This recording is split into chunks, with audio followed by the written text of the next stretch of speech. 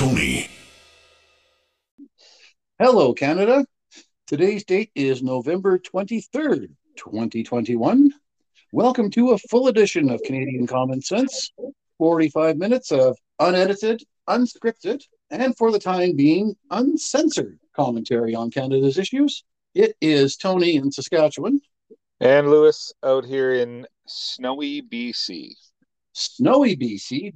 Do tell, you live in the Okanagan. Oh, yeah, we're in the middle of a blizzard. And the area that flooded and all the washouts happened and all of that is getting hit with a massive snow and rainstorm starting today and probably lasting through till Sunday. So, yeah, and this is right in the middle of the city of Merritt beginning to move their citizens back into town starting today. The city's been divided up into 3 areas, and they're bringing each area back separately. So today is the higher ground area. If anybody knows the Merritt area very well, there's where all the highway, where the highway comes through, the Coquihalla Highway, where it comes through town. There's gas stations and a couple hotels and fast food joints and stuff. The hospital is up there. All that area is all returning starting today. Thursday they're gonna start returning the lower laying areas. But the area where my parents live, which is an area of town called Collettville, that part of town is going to be released on a block by block basis because of the damage and the fact that I guess the sewer system is still not completely functioning correctly in that part of town. So they've still got a lot of work to do before they can return home, but they are expecting to return home by the end of the weekend, I believe. The only problem with that is what kind of wrench this snow and rainstorm throws into the mix here. Hopefully it doesn't. Hopefully, it's cold enough up high that it doesn't melt. Hopefully, I know here in the Okanagan Valley, it is a blizzard, but it's 1 degree above zero. So the snow is sticking to the ground, but it's making for really slippery conditions. So I'm hoping that the higher elevations are cold enough that snow does not melt and cause any more issues for the communities that have been flooded. Yeah, no kidding. Yeah, but a big shout out to CP Rail, because I mean, if anybody's seen the pictures online of the Fraser Canyon, which is what the Trans-Canada Highway runs down, and it runs right alongside the rail lines, CP's rail lines. If anybody has seen those washouts where the tracks are just hanging in midair, you will be surprised to know that CP Rail is running trains to Vancouver today. Oh my. They managed to move the rail line and build new rail beds and lay new rails in the past week to get trains down to Vancouver and to get shipping containers and everything moved up into the interior of BC. Oh my, that's actually huge. Amazing. Yeah, it's unbelievable what they accomplished in a week. It is a temporary fix until they can get the main rail line reconstructed, but shout out to CP Rail. Unbelievable what they accomplished in a week.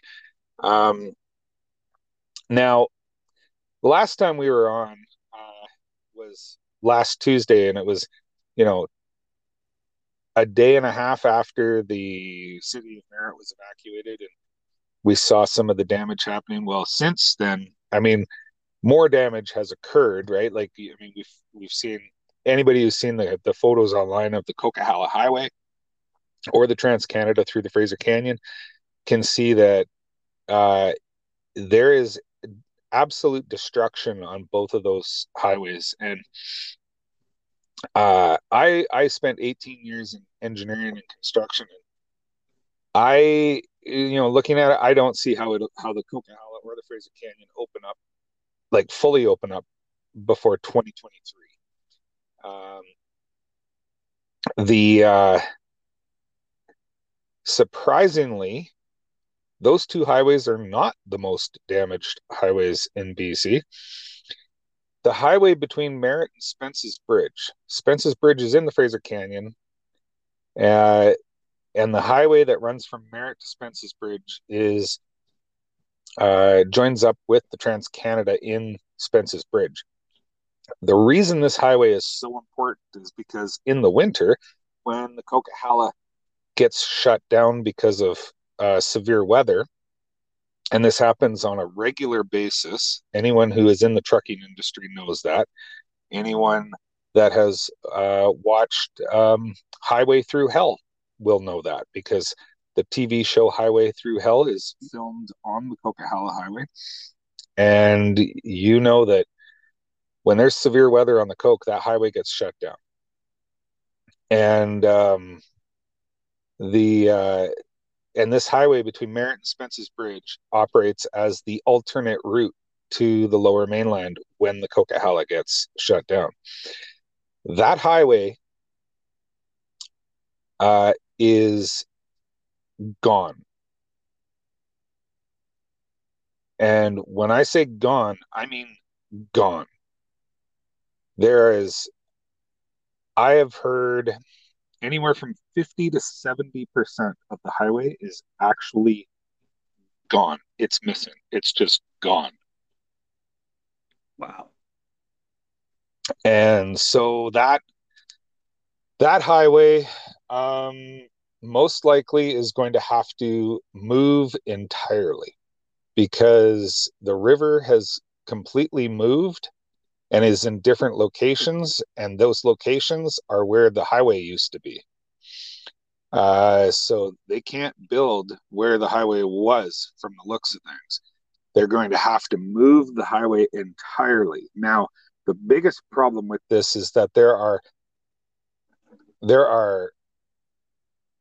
dozens and dozens, if not 100 or so, ranches, farms, homes, and I believe at least 2 Indian reserves on that highway, and none of them have access. So I don't know how anybody is. I mean, I know they're helicoptering in feed for the animals, but I don't know how people are going to get to and from their houses. I don't know. I mean, it's quite unbelievable. Well, I'll say, wow. Yeah. Right. So we've got the weather on the show today. We've also got, well, more exciting news out of British Columbia. We've got Ottawa keeps on losing, and we're not talking about the Red Blacks. And we've got 3 contenders and no race. And as you know, we'll always find more. So let's continue on the weather front, because I appreciate the update for your area of BC. Now, the Canadian Armed Forces have come in to help out in Abbotsford, and will likely be deployed elsewhere, I'm going to guess. From what I understand, they're really, I believe, sticking down to the Abbotsford, Sumas Prairie area. That's where, like, the dike building is really crucial. So I believe, if I'm not mistaken, they're primarily focusing on that area with the military. Oh, okay. Well, good to have them there, honestly. And just to switch gears for a little bit on your area, there's another area of BC where I'd like to see some more of the military, because the Coastal GasLink project has run into a bit of a snag, shall we say. Yeah. Apparently, some of these eco-terrorists decided to steal some of the heavy equipment and dig up the road that leads to the project. And it left, I believe, about a dozen employees stranded. Yeah, and I mean, as nonchalantly as we could be about it, we by stranding those employees, you're actually blocking also service vehicles like food delivery, for example. So these terrorists are actually trying to starve these people out. Now, it should be noted, and we've talked about this on the show, I think 2 years ago already, that all the First Nations along that Coastal GasLink pipeline project are all in favor, but there is a Wet'suwet'en hereditary chief that is against the project and is fully backing these terrorists. Yeah, but the thing is, like, this is what I just get really, really frustrated with, and this is what this whole thing with if you remember, I mean, it's hard to forget, although I think most people have forgotten because of COVID. Um, but right before COVID, uh, those we had railway blockades across the country that brought the shipping of goods almost to a standstill.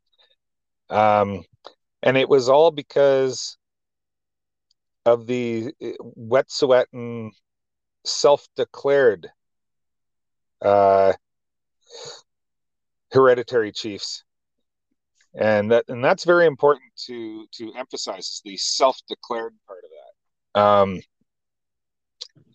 because they just decided to up and declare themselves hereditary chiefs and remove the other hereditary chiefs that were in place, and then opposed the project. So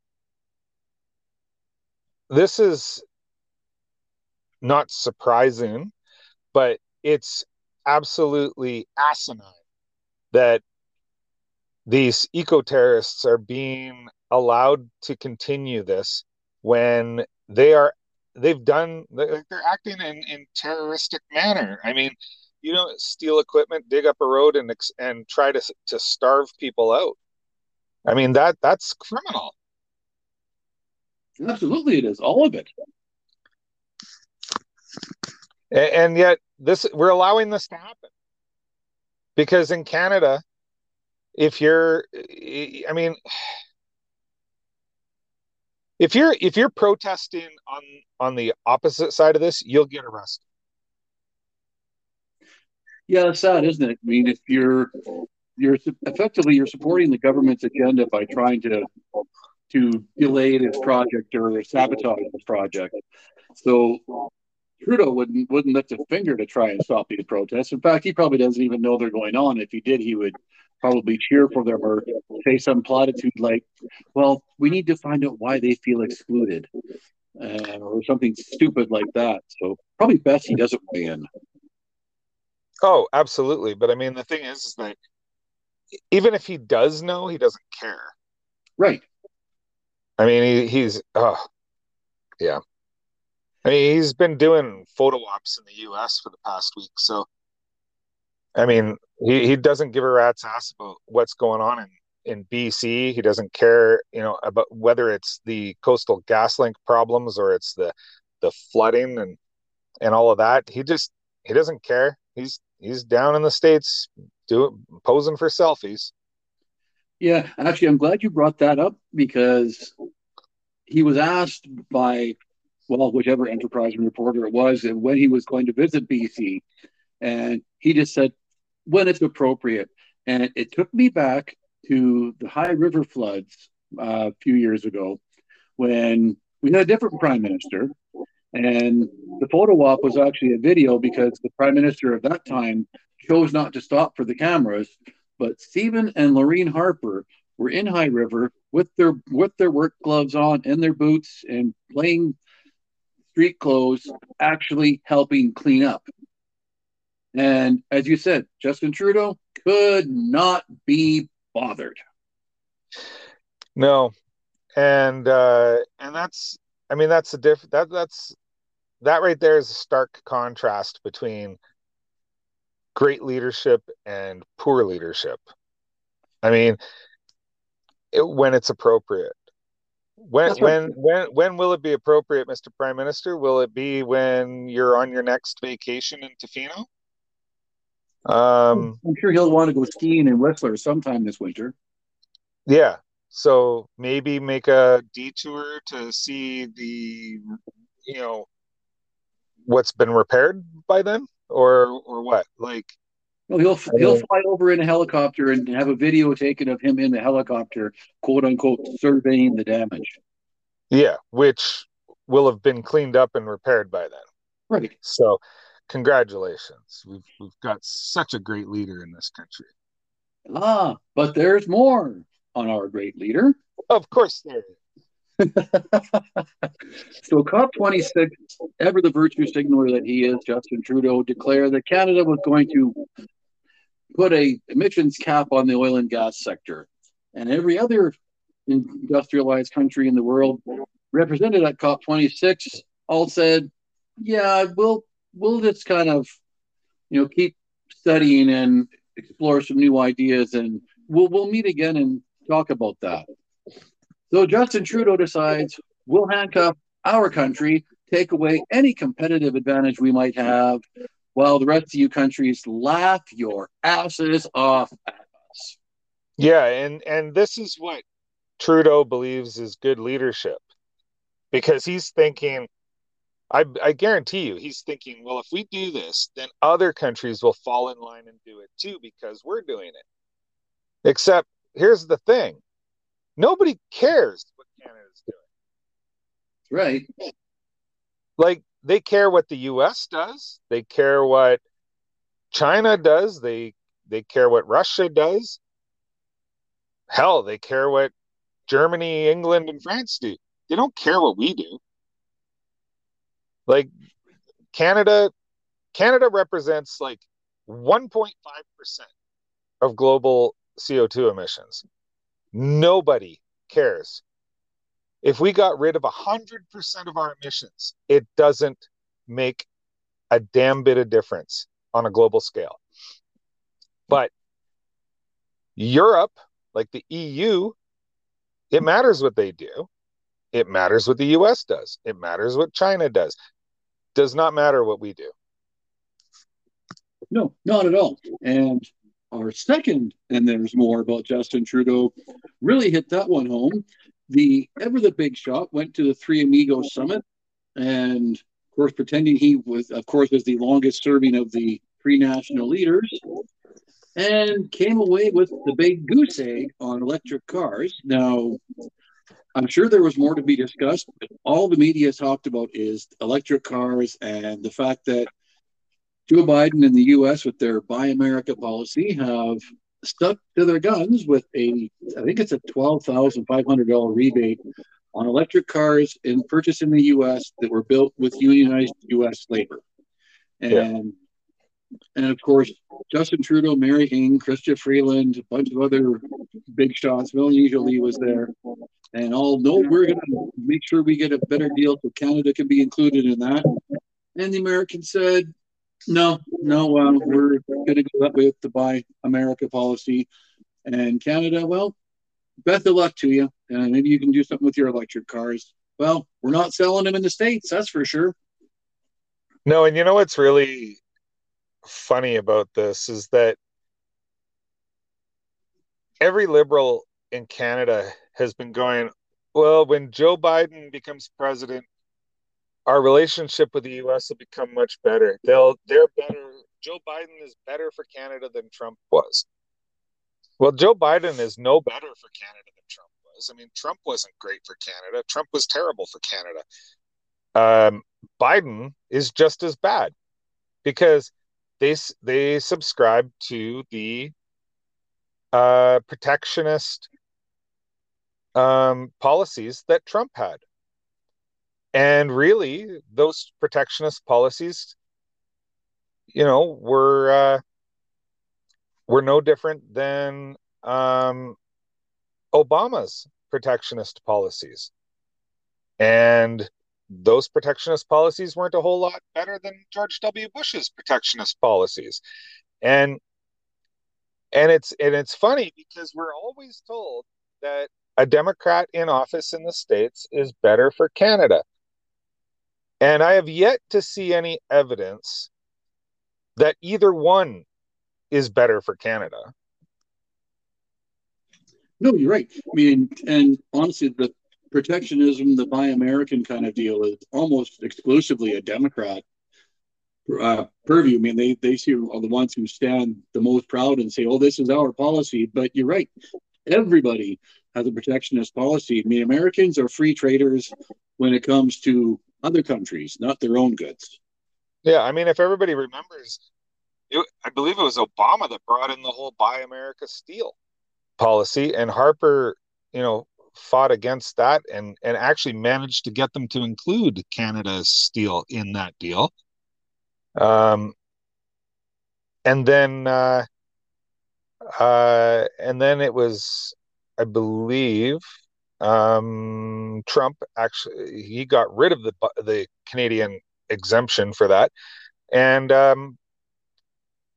you see Biden hasn't reversed that. So yeah, let's be real here. I mean, the American president is doing what he's supposed to do, and that is look out for American interests first. Yeah. I just wish we had a prime minister in Canada that did that for Canada. Well, that would be great, but to be fair, when President Trump had implemented the steel tariffs on Canadian steel, Justin Trudeau fought back by putting a tariff on Jack Daniel's whiskey from the U.S. So he was fighting back. Oh, yeah, sorry, he did. He was fighting the good fight. He was fighting the good fight. He was, yeah. All those bourbon drinkers were so upset that they were going to be putting down to Tennessee and saying, "You got to get this changed." Well, if you'd put it on some good bourbon, I would have maybe had a problem with it. Yeah. Well, hey, there you go, eh? Okay, so I want to get on the political realm here. So the United Conservative Party of Alberta had their annual general meeting this last weekend, and there was no talk about a leadership review. There are enough constituency associations, I believe, that can trigger one, but that doesn't matter because we've already got Brian Jean suggesting he's interested in becoming the next UCP leader, and now Danielle Smith has said, "Oh, if that job comes vacant, I'll run for it." And I just thought, I think we're actually missing the leadership race for the two of you to oppose Jason Kenney. Don't we need that first? You would think. I would have. Yeah, I mean, I understand, Brian Jean got back into politics. He says, I mean, he hasn't really made it 100% clear. I don't believe that he's back in it because he wants to be leader. But he isn't discounting it either. I personally believe that that's the only reason he's back in. And Danielle, I think she's a little misguided here because people really, really felt betrayed by her moves when she was the leader of the Wild Rose Party right at the end. Yeah, see, I don't think people are going to forget that. I mean, I certainly haven't forgotten it. I wasn't even living in Alberta anymore at that time. And even I was, I was floored that she had made that move in the first place. And yeah, I called her a turncoat, and so did many of my friends who were living in Alberta. Yeah, I mean, that one it was shocking. I mean, has anybody ever done that before? Yeah, I mean, people cross the floor all the time, but for the leader of the party to cross the floor to the governing side, and I think she took some MLAs with her, but I don't remember at the time. But I mean, that was, I don't want to use the word unprecedented, but that was unprecedented. That was crazy. I believe it was unprecedented because I don't think it's ever happened before in Canada. I mean, for the leader and some of their MLAs to just cross the floor. I mean, it was shocking, and everyone felt betrayed by her in the Wild Rose Party, and I don't blame them. And for her to think that she could run and even win is wholly misguided and maybe just a touch of narcissism. That's actually a good word. Because you're right. I mean, she was leader of the official opposition and crossed the floor to the governing party when she would have won the next election and been premier all on her own. But that's beside the point because we don't know that for sure anymore. But yeah, I mean, I understand. And I've listened to her speech lately. She works with Western Standard. I don't know if she actually works for them, but she certainly appears on some of their programming. And she talks a great game. She has good ideas. She's still smart. She's still very well spoken. And yes, I still have a crush on her. But in I just don't know how anybody could look at Danielle Smith and say, why not give her another chance? She only, really was very effective in getting Alberta the NNDP government for 4 years, and that wasn't directly her fault. But I mean, she didn't help that situation. So, yeah, I don't see how she thinks she's got a strategy here. Yeah, I mean, I agree with you. She is very smart. She's Her policies that she's always espoused have been great policies. Um, Yeah. I just think that one move that she made pretty much cooked her goose. I mean, she's never going to be successful in the political arena again unless people's short memories prove to be short. And I just don't see how she possibly could expect to be successful in Alberta politics again after what she did. Yeah, I don't either. I don't see. I don't see how she thinks she can be successful. I don't. I guess maybe voters outside of conservative circles may have already forgiven and forgot, but people, especially people who were in the Wild Rose Party, and that's a very large faction of the United Conservative Party. I cannot imagine any of them welcoming her back with open arms. No, me neither. Not at all. No, I know she was on the radio in Calgary for quite some time, and then about a year ago, I guess it was, I think it was in February, she left on her own volition, and she talked about not being able to speak her mind and whatnot. And I'd almost say she might be better off staying in media. Like, I just don't see a future for her in Alberta politics. No, neither do I. And I mean, and it's funny because she was working for the same radio station that Dave Rutherford used to work for, right? Correct. Yeah. Yeah, and he complained of the same thing. I mean, he got fired, but after he left, he complained of the same thing that he wasn't able to speak his mind.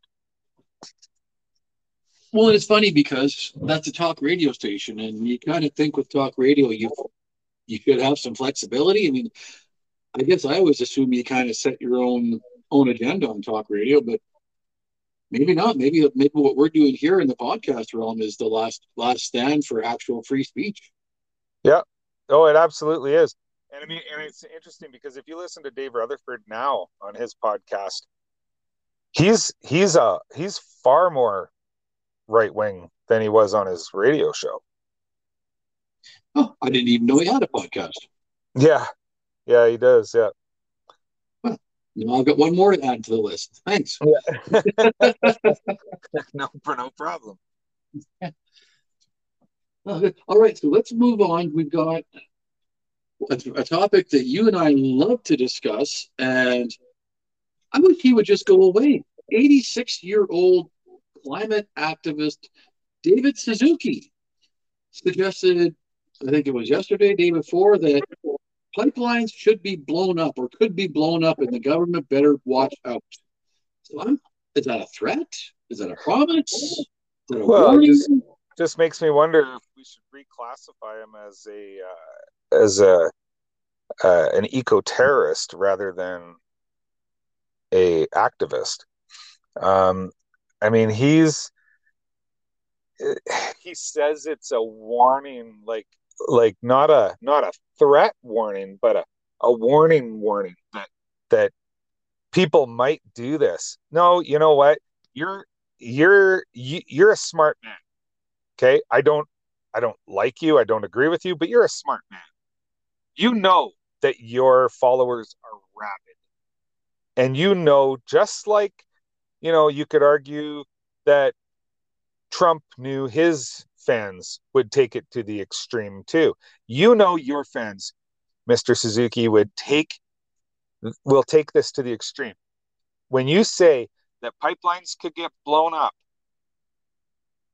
what you're saying is, or I mean, the consequences of that are that your own followers are going to go, "Ooh, our Messiah has just said that we should blow up pipelines."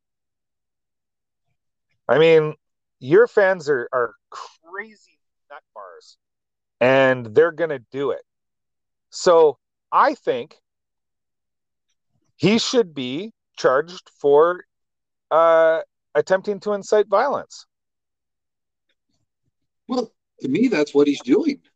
Yeah, and I mean the thing is that he said that. I mean, it's funny to me that that's the only thing that people are from what he said in that article, that's what everybody's focusing on, even though yes, it's pretty bad what he said. But he also said we shouldn't be eating vegetables and fruits 12 months of the year. He said that we live in a northern country and our food supply chain should not be 6 or 7,000 miles long. Why are we eating fresh fruits and vegetables in Canada for 12 months of the year? He also said that. He really is clueless, isn't he? Because he also is a vegetarian and doesn't believe we should be eating red meat. So what the hell are we supposed to eat in Canada if we're not allowed to have fruits and vegetables 12 months of the year and we're not supposed to eat meat? Yeah, and we can't even eat bugs because we can't dig them out of the snow. Yeah. Not Well, that I think that's a short-sighted thing too when they say, "Oh, insects are the future of protein." Really? So if you eat all these insects, what is going to be part of the ecosystem then? Well, exactly. Like I'm just so sick and tired of of of dumbasses like David Suzuki spouting off like this. I mean, the guy, he's a multi millionaire. He owns a gigantic house on right on the ocean, where he bought, I believe, like 3 lots to build his house. I mean, everything he owns multiple houses too. I mean, the guy travels around the world flying on private jets. I mean, he is not. He's got a bigger carbon footprint than the average Canadian. Oh, he totally does. And it was when you talked about him being vegetarian, I had to laugh. There was a Facebook thread about his story, and of course, some of the comments there were, "Well, if people would all just eat vegetarian, they wouldn't have to worry about these animals, that are in distress in British Columbia because we wouldn't need them." And my answer to that always is, "Screw you! I'm a meat eater. I'm a prairie boy. I do like my steaks and burgers, and I'll keep eating them. Thank you very much." If Yeah, people can take this whole idea of the telling me what I should and should not eat, and they can shove it right up there, you know what? yeah. Well, and it's like you're seeing this a lot more in the media lately about banning red meat. And I mean, this all started a few years back when the WHO added red meat as a carcinogen. And it's being pushed a lot more lately, like as if COVID wasn't enough to worry about. Now they're they're trying to push they're trying to push the narrative back to climate change, and they're trying to push these ridiculous ideas of not eating red meat anymore, when it's directly correlates with the doubling of the like when we started cooking red meat, it directly correlates with the doubling of the human brain, the doubling of the size of the human brain, and it's the reason that you know that we get the nutrition that we get. And I mean, it's no coincidence in my mind that people who are vegetarian and vegan have the dumbest ideas. I mean, it, That's right. They do. yeah. So I mean, you're not going to convince me. I don't want to be dumb. So you're not going to convince me to not eat meat. I mean, I'm going hunting. I've got a draw for elk. I'm going hunting in 2 weeks, and I'm coming back with a bison from a bison ranch. I mean, I'm loading up on red meat, man. Awesome. Well, and with the price of meat and all of the other groceries now, you're very wise to do that because holy crap, is it's getting expensive at the grocery stores, and I don't want to blow our own bugle again. Oh, actually, yes, I do. We had talked on this show, well, when the COVID, all the CERB money was rolling out the door, that watch out, Canada, hyperinflation is just around the corner. And it's been delayed somewhat because of all that government money being thrown around.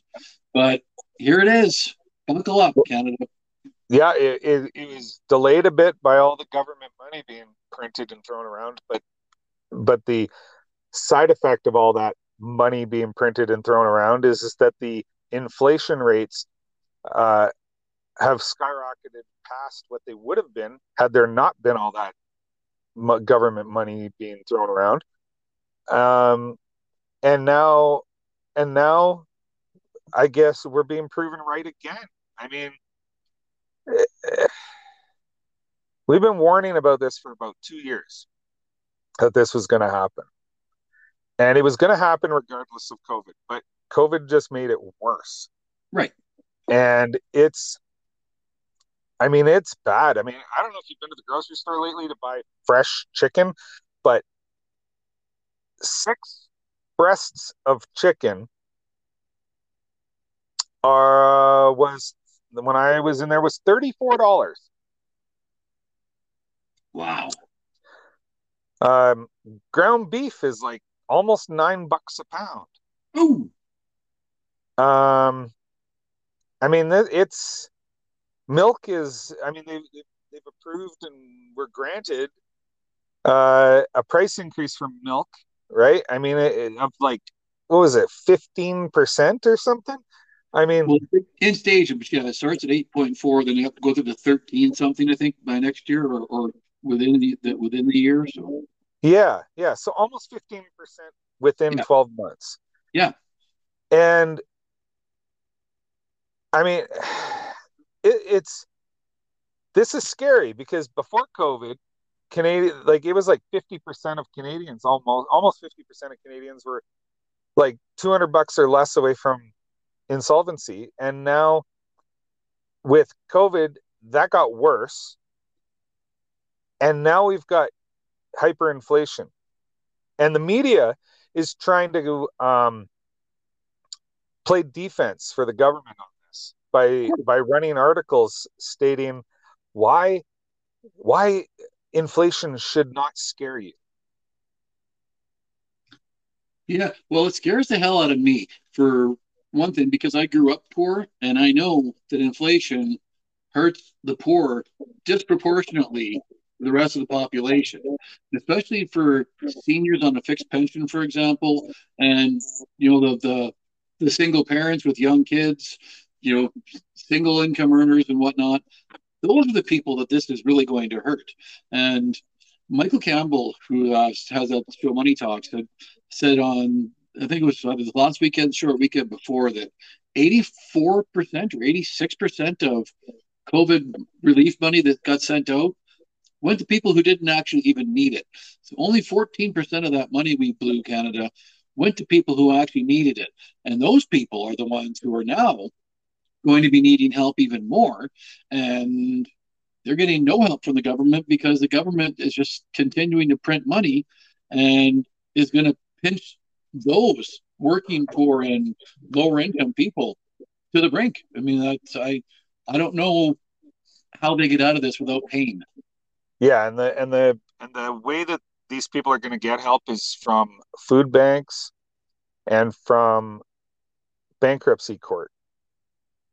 Yeah, That well, speaking of that food banks, City of Toronto over the last year saw almost a 50%, or no, 50,000 people per month increase in food bank usage. oh God, that's heartbreaking. It is. It's terrible. And speaking of Toronto, it's kind of next door to Quebec, and that's what I wanted to talk about next was Quebec. Excellent. See how I did that there? Um, Segue. so the mayor of Montreal and the premier of Quebec are demanding the government ban handguns because of all the gang violence that they're having. Well, that's really going to help, isn't it? Because we got to get those handguns off the streets from all those legal owners who tend to store them safely and keep them at home and only fire them at a firing range. Yeah. So that's an idea so dumb it could only come from a vegan. But I see what you but did there. as far as I know, they're not vegans. So they must be liberals. So I don't. This is the thing that people don't get in Canada. And I think these two morons also don't get is that people who own handguns in Canada, who own them legally, are trained, are tested, are RCMP vetted, and RCMP vetted on a daily basis, and have to adhere to some of the strictest gun control laws in the world, or else they're guilty of a gun crime. This gang violence that's happening right now in Toronto, Montreal, Vancouver, these are not legal guns. These are not legal gun owners. These are almost unanimously not guns sourced from Canada. They are smuggled in from the United States, as evidenced by that huge cache of guns that were confiscated at the border when CBSA agents um, managed to stop someone from smuggling guns into Canada. Uh,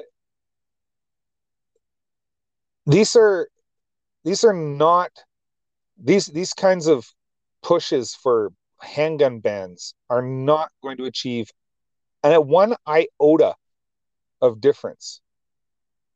None. No, of I mean, course not, because the they, legal like they don't. handgun owners are just going to try to figure out how to comply with the new laws, or and a lot will just say, "Oh, you know what? It's not worth the hassle. Just take it." Yeah, I mean, you and I are both licensed, restricted license firearms. Oh God, I mixed up my words there. You and I are both licensed, restricted. Um, oh my God, I can't even get my wording Restricted right. firearms licensees. There you go. That's what I was trying to say, and I didn't. So I gotta go eat some meat. The, the and because of that, you and I are vetted by the RCMP every single day of the year.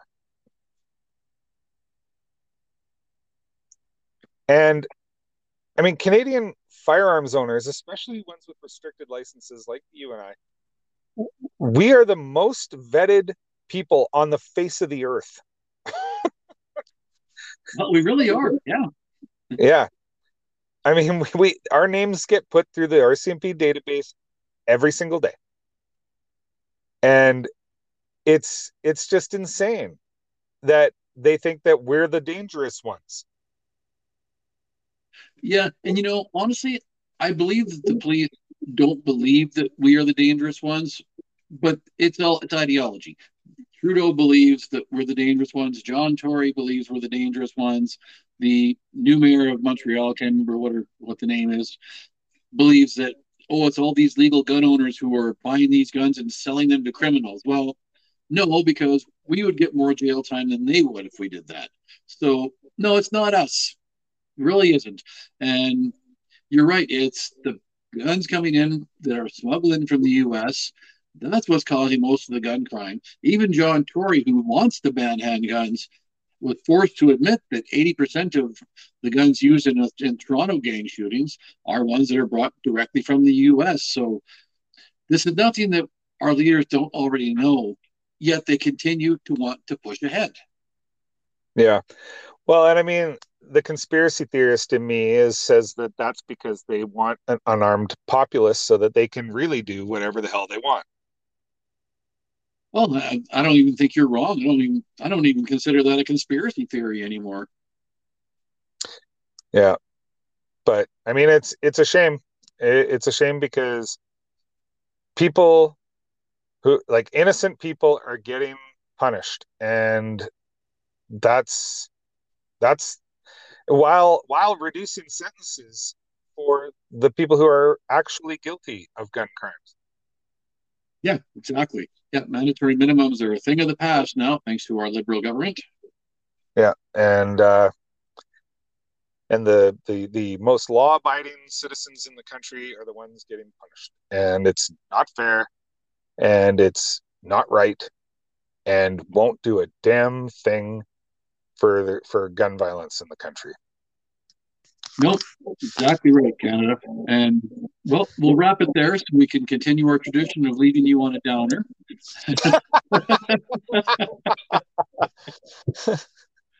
So go eat meat, Canada. Don't be dumb.